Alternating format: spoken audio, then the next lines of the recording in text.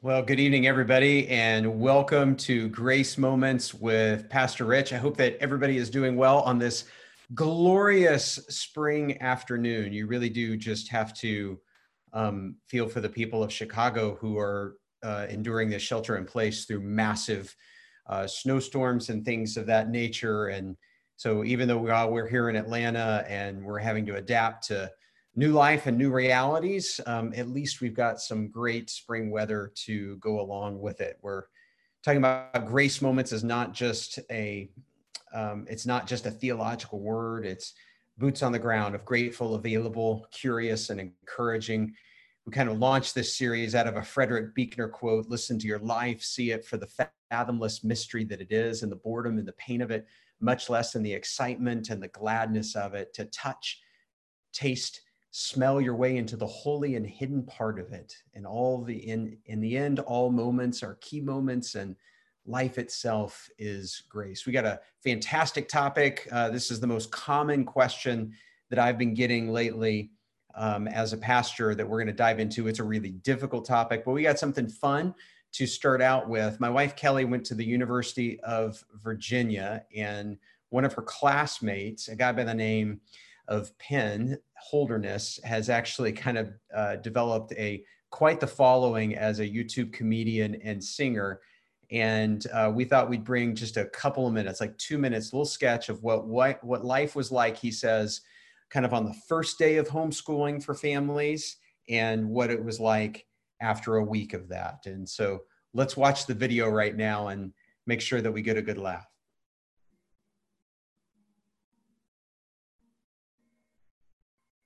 Hey guys, I made a color-coded chart. It'll track your hourly progress for the next 4 weeks. Dude, get a paper towel. I got a paper towel.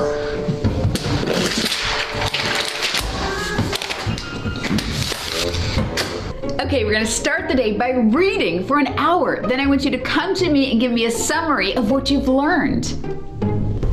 Are you watching Love is Blind? I'm learning that relationships are built on trust, and you can't learn this in school. Okay, yeah, fine. We are gonna make math fun. It's not mathematics, it's mathemagic. Watch as I make this coefficient disappear. How do you not understand PEMDAS? In my day, we split these up and did long division over here. Wait, this is wrong. There may not be PE or team sports, but we're still gonna get exercise. Fine, TikTok dances are exercise. Sure. You guys are gonna do daily chores, okay? Could you guys just flush the toilet? Could that be a thing we do? Hey, what are you gonna do while I edit for the next 4 hours? I'm gonna get ahead of my studies. What are you doing while I'm working? Playing Xbox. Okay. I can't wait to make you a nutritious lunch every day. I mean, it's all about gut health, you know? There's nothing but toilet paper in the pantry. Toilet paper has fiber, good for the gut, keeps things moving. I worked hard for that toilet paper. I had to fight like 47 moms to get that roll. Enjoy.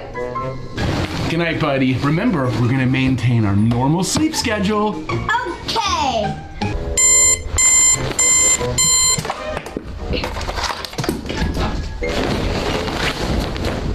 You guys, you know what? We need to see this as a gift, as a time to come together as a family in a way we never have. We can really take charge of your education and just be like a family unit in a way that we never have. If you guys don't give me 1 second of peace, I'm gonna lose my mind.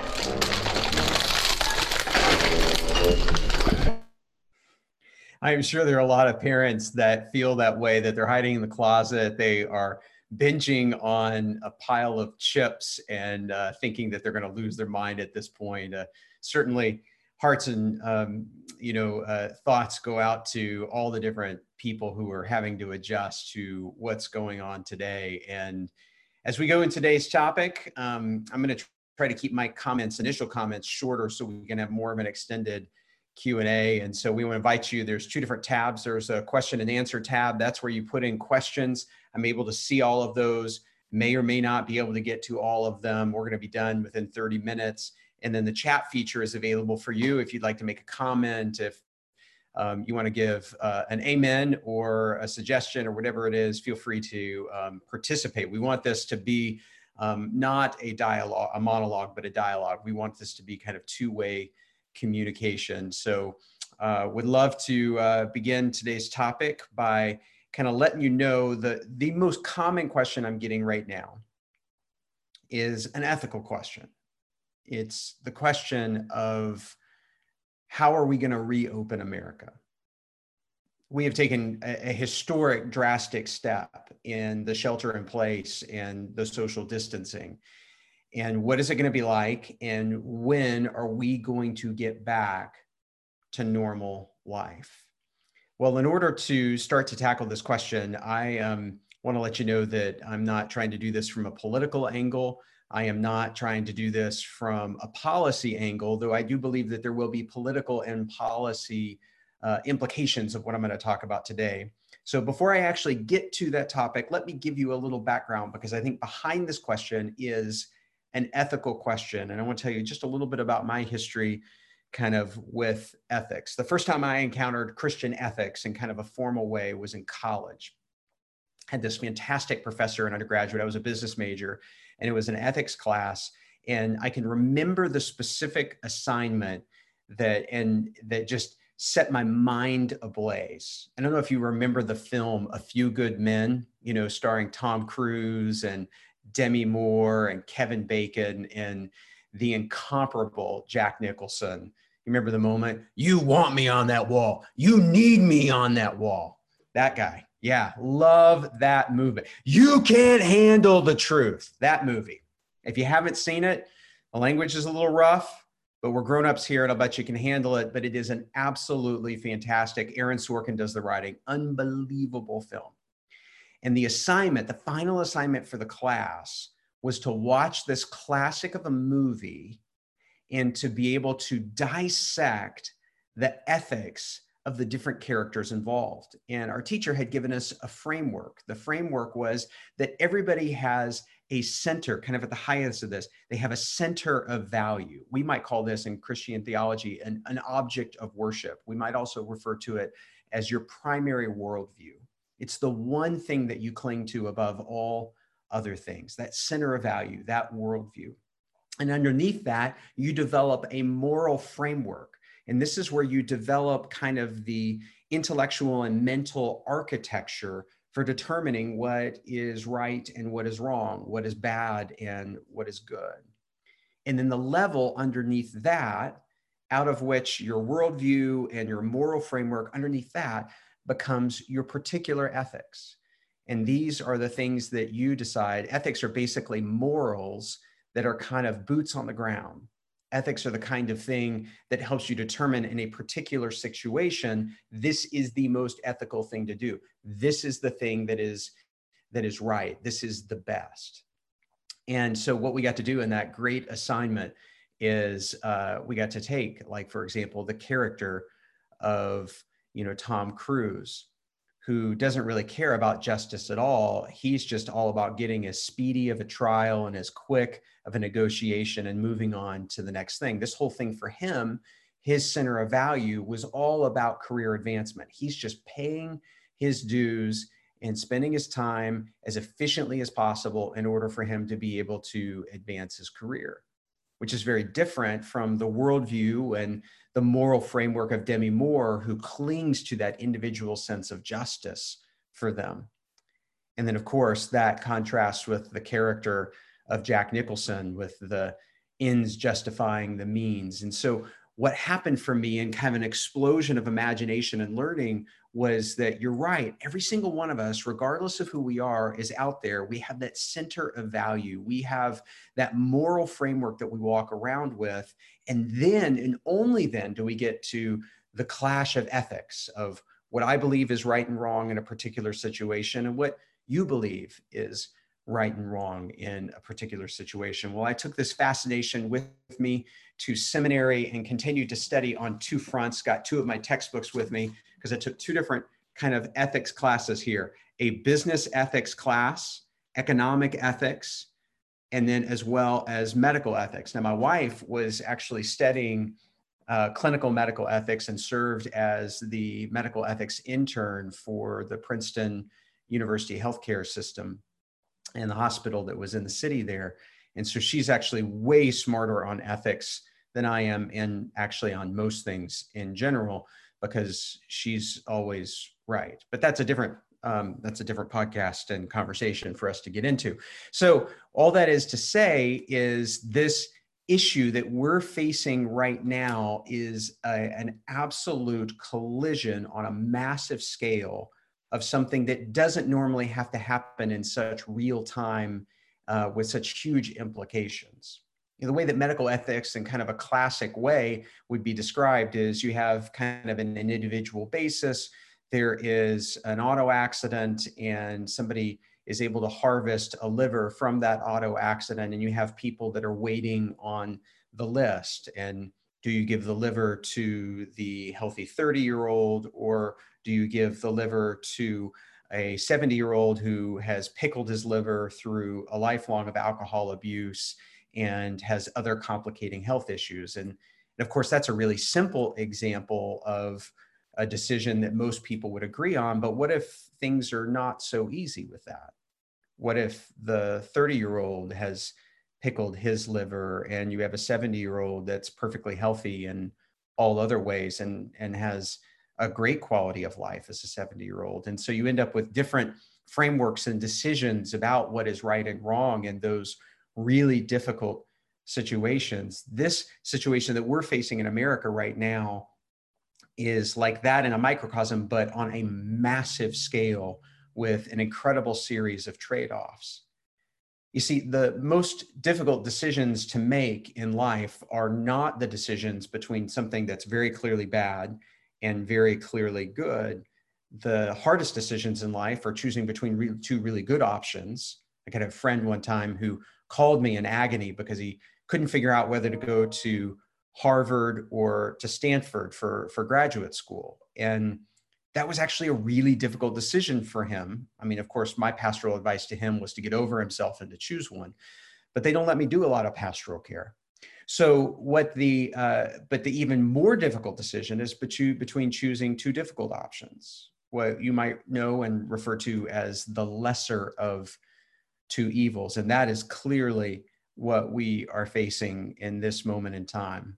As the latest data that I saw is that we have roughly 2 million people around the world that have confirmed COVID cases. And we know that's a woefully inadequate number because the testing that's happening globally is completely not caught up with what the reality is of what we would like to know.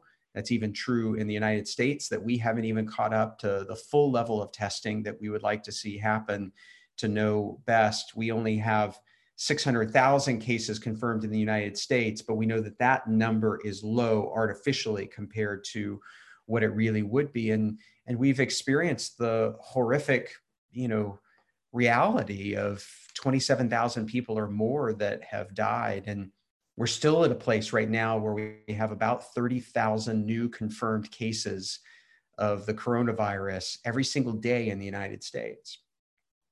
The good news is that the steps that we have taken, the voluntary nature of social distancing, the imposed restrictions on shelter in place, have succeeded in flattening the curve, is the term that they often refer to. That's the good news. We have bought time for medical professionals and others to catch up, and we're hoping for future solutions with everything that has to do with treatment options, to understanding who has antibodies, as well as eventually a vaccine. But all of those things are not fully in place for us to be able to move ahead in full safety. But the challenge is, in the complexity of this situation, is that there's a cost to the shelter in place through other means. You've seen the headlines with the millions and millions of people, and maybe you yourself are directly affected by the number of people who have been unemployed by this particular and terrible virus. And so one of the things that we are trying to figure out is, When is it time to get back to work? And we know that there's a cost to reopening the economy and getting things back to life. And what would happen if we did that? And in what way should that actually take place? And so one of the things that's happening is that a lot of good ethicists and policymakers and even theologians and good writers are trying to dive into right now is, what should we do in order to, because everybody believes that we still need to provide some measure of safety, and everybody believes that we also need to get things up and going again, because there are incredible discrepancies in the injustices of the number of people who are contracting the disease, disproportionate of who that affects, the vulnerable, the elderly, the poor.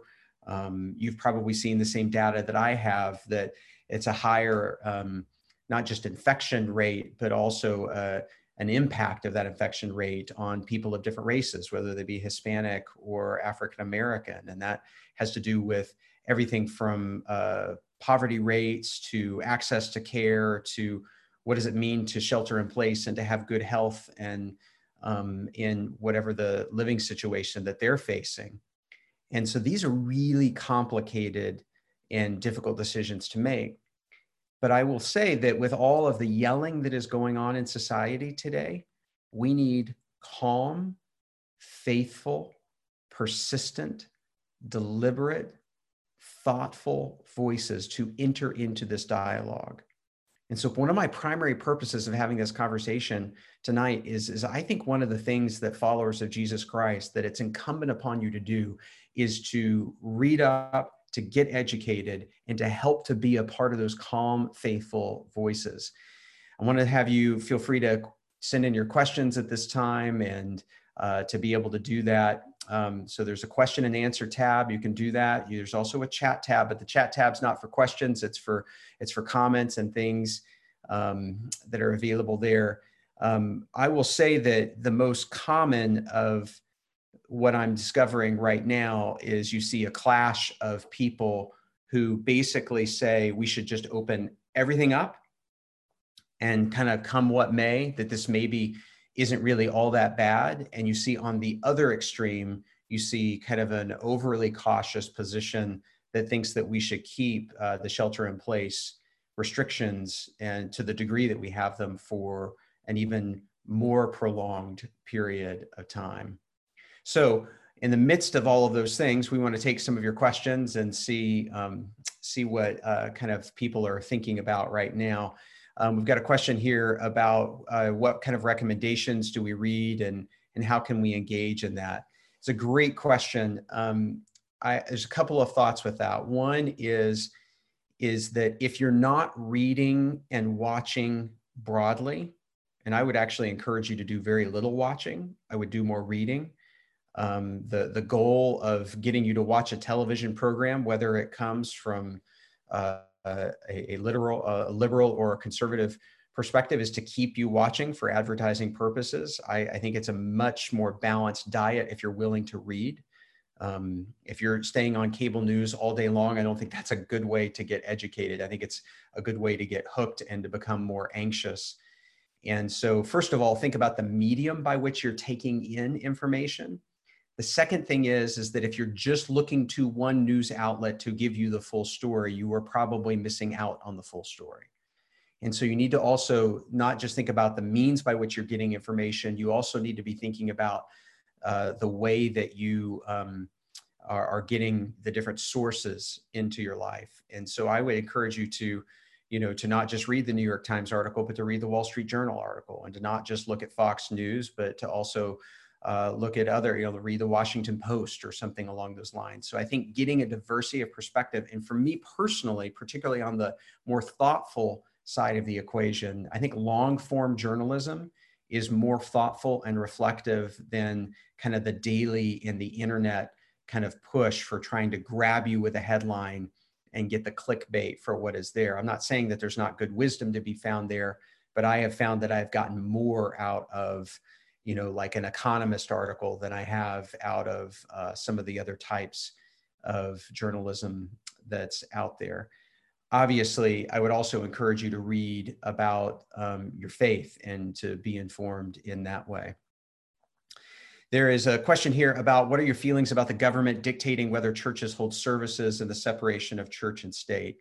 That's a really good question, and you see the extreme examples of pastors refusing to stop holding services. You saw probably in the news recently the bishop who refused to stop doing services, who just died of COVID-19.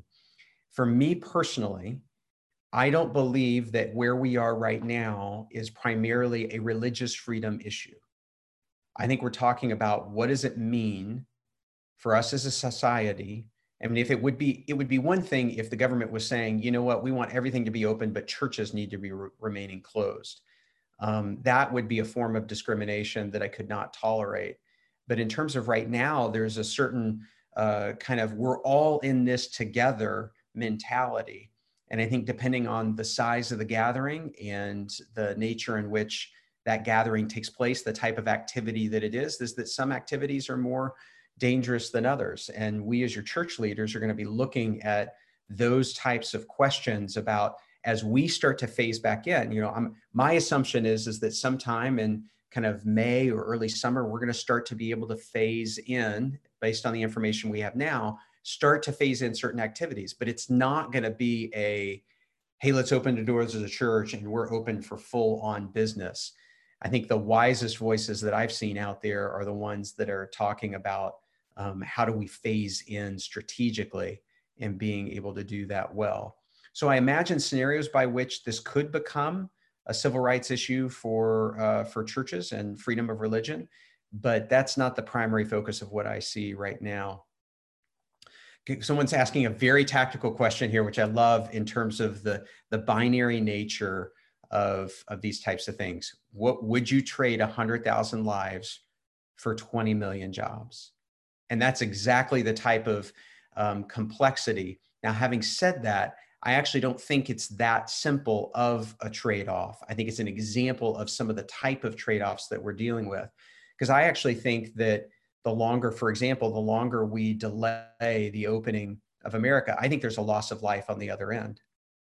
So we're not just dealing with loss of life of disease, we're also be dealing with loss of life from everything potentially from suicide to malnutrition to fear of not accessing care that they need, and even the long-term implications of not getting care and not getting the right things that people need now for the long haul. And I think that's particularly true for the poor. If you saw anything like the video images coming out of Kenya right now, your heart just breaks for a people who are desperate for being able to have access to resources and to food and to things of this nature. So if you're asking me personally, what is the value of a human life and what does it cost and how do you do those trade-offs? I think you have to sit down and to say, my answer to that would be, we know that we have to get the economy open and we know that there's going to be a cost to that, but we want to open the economy as safely and strategically as possible in order to preserve the most number of lives that we can, and to do so as compassionately and justly as possible. There's a question here about a particular member of our own community, and we have a custodian. I don't know that I have permission to be able to share that person's name, so I won't do it.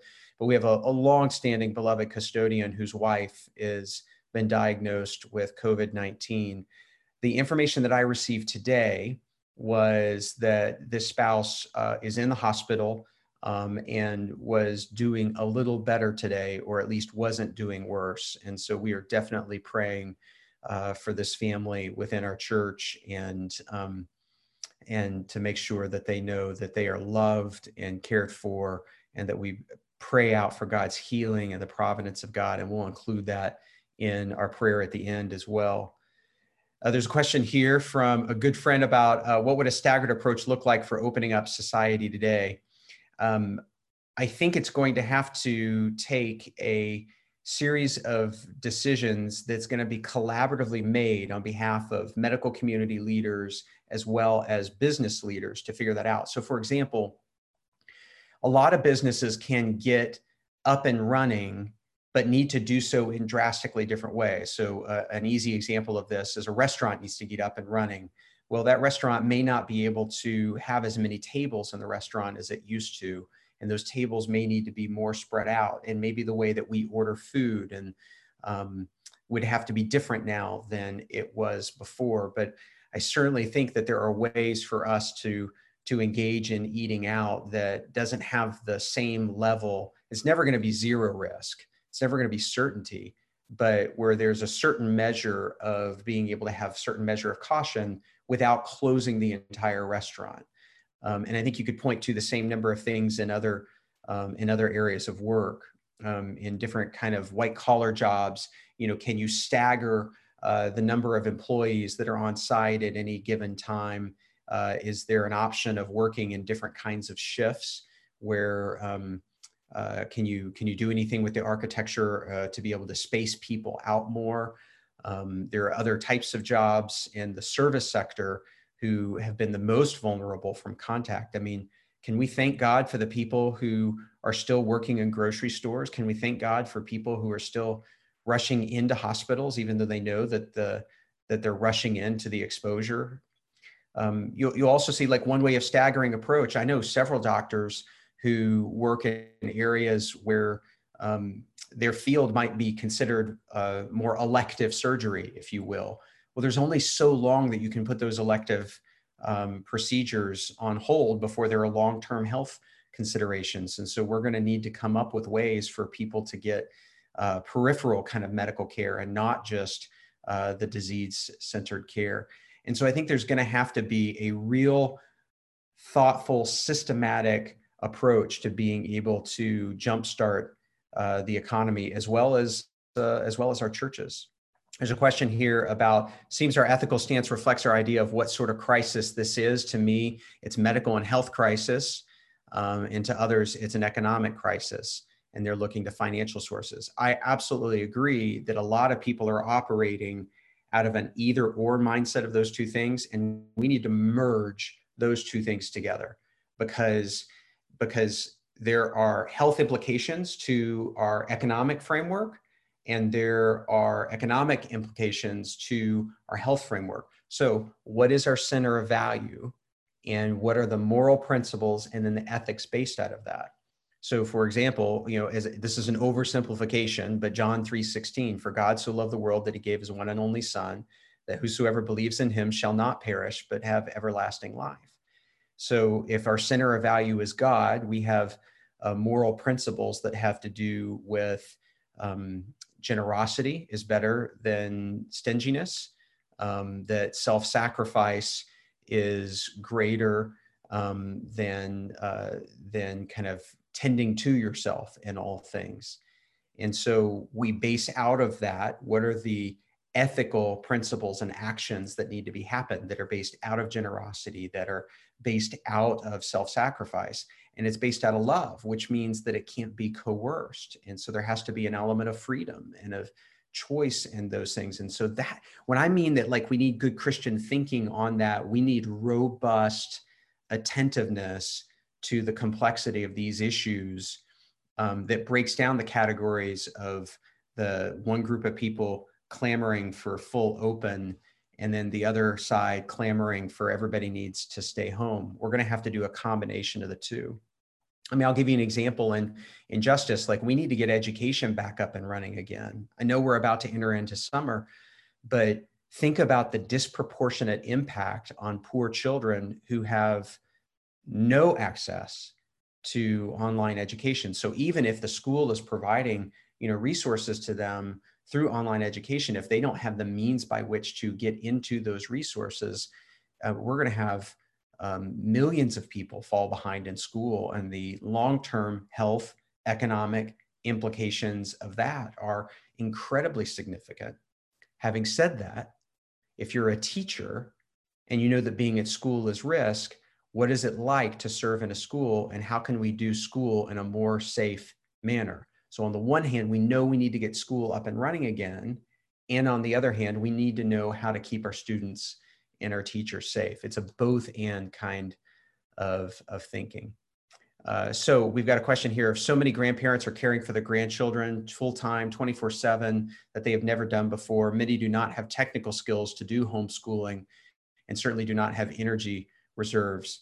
I don't know how the church can help them, but they certainly need our prayers. What a wonderful comment from someone who's anonymous here about absolutely some of the hidden heroes in what we're dealing with right now are extended family who are coming alongside individuals to provide for them so that they can still work. And obviously the older a person is, the more that they're in a higher risk category, and it's an even higher level of risk and self-sacrifice for someone to do that. And we will include them in our closing prayer. We've got a question about, is Vacation Bible School going to get canceled? We're working this week on looking at our summer schedule and programs and trying to do everything we can to come up with some good thinking on that. So stay tuned. I think in the next week or so, we'll be able to have more information on that, as well as other camps and things like that. There's a question here about what are your thoughts about having services held outside with appropriate social distancing? I think it's a really creative idea. I think one of my dreams has been to have Easter at Chastain Park. I wish the weather was more predictable. If I was in California, I'd pulled the trigger years ago.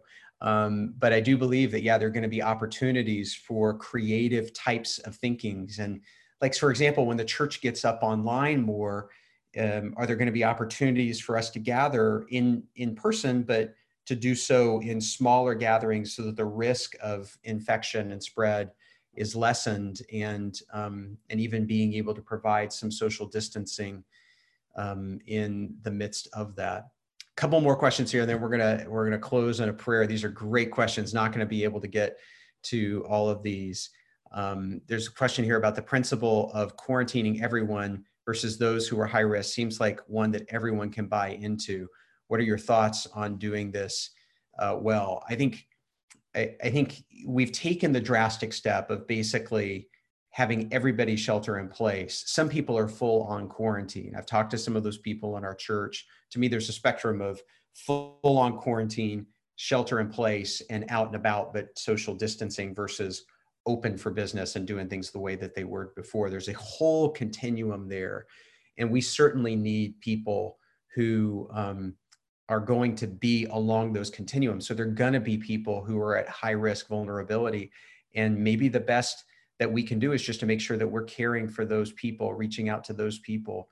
Listen, one of the things, the longer this goes on, that breaks my heart as a pastor is the fact that we've got literally hundreds of people within the reach of this church that don't have regular human contact, that they don't have anybody calling them, reaching out to them. It's one of the reasons why a part of our Feeding the 5,000 initiative is trying to contact everybody in the church over the course of this month, to reach out to people, to check in on them, to know that they're loved and that they're prayed for. That's just as important to me as our initiative of feeding thousands and thousands of people. The lines for people needing food are just growing astronomically in such a short period of time. And of course, we also want to be feeding people's souls. And so these are really, really difficult questions. They're important questions. I know I'm just skimming the top as of right now, but this is the most common question I'm getting as a pastor right now. And I think we need to make sure that there are people of faith who are helping to lead the charge in the kinds of policy and political decisions and commerce decisions and medical decisions that need to be made. We need to bring our faith and the faithfulness of God to the wisdom of what is a very polarizing topic. And we need to pull it out of just the extremes and pull it into the sanity of what might be the faithful response of wisely moving forward lovingly together, and to doing that the best that we can. So I know we're out of time. I want to close us in a word of prayer. And so let's pray today. Thank you, God, for this moment of grace, a grace moment of pulling together and to be able to explore a really difficult and important topic. Thank you that likely thousands and thousands of lives have been saved from already the steps that we've taken. And we thank you for the doctors and nurses that are caring for sick right now. We also pray, God, for the millions and millions that are unemployed and who are facing really difficult other ethical decisions as well as economic hardships. I pray, God, that you will help us to be able to get back to a normal life. We pray for a cure. We pray for a vaccine. We pray for an understanding of antibodies and immunity that would help us to be able to live the lives of hope and trust and love and faithfulness. And so give us wisdom, God, for how not to rush back in a foolish way and neither to live out of the fear of getting back. And so give us faithful thinking and compassionate hearts, value for all of life, all of ages. We do pray, God, for the members of this church that have been directly impacted by this, for the death in the church of an individual, for a couple of spouses that have been infected. We pray for their healing and restoration. And so, God, we trust you that you are still on your throne, that your goodness is available to us, and that you will give us wisdom, and that you have not stopped loving your world. And we pray all of these things in Jesus' name. Amen. I hope everybody has a fantastic week. Great questions today, great topic, and we'll see you soon.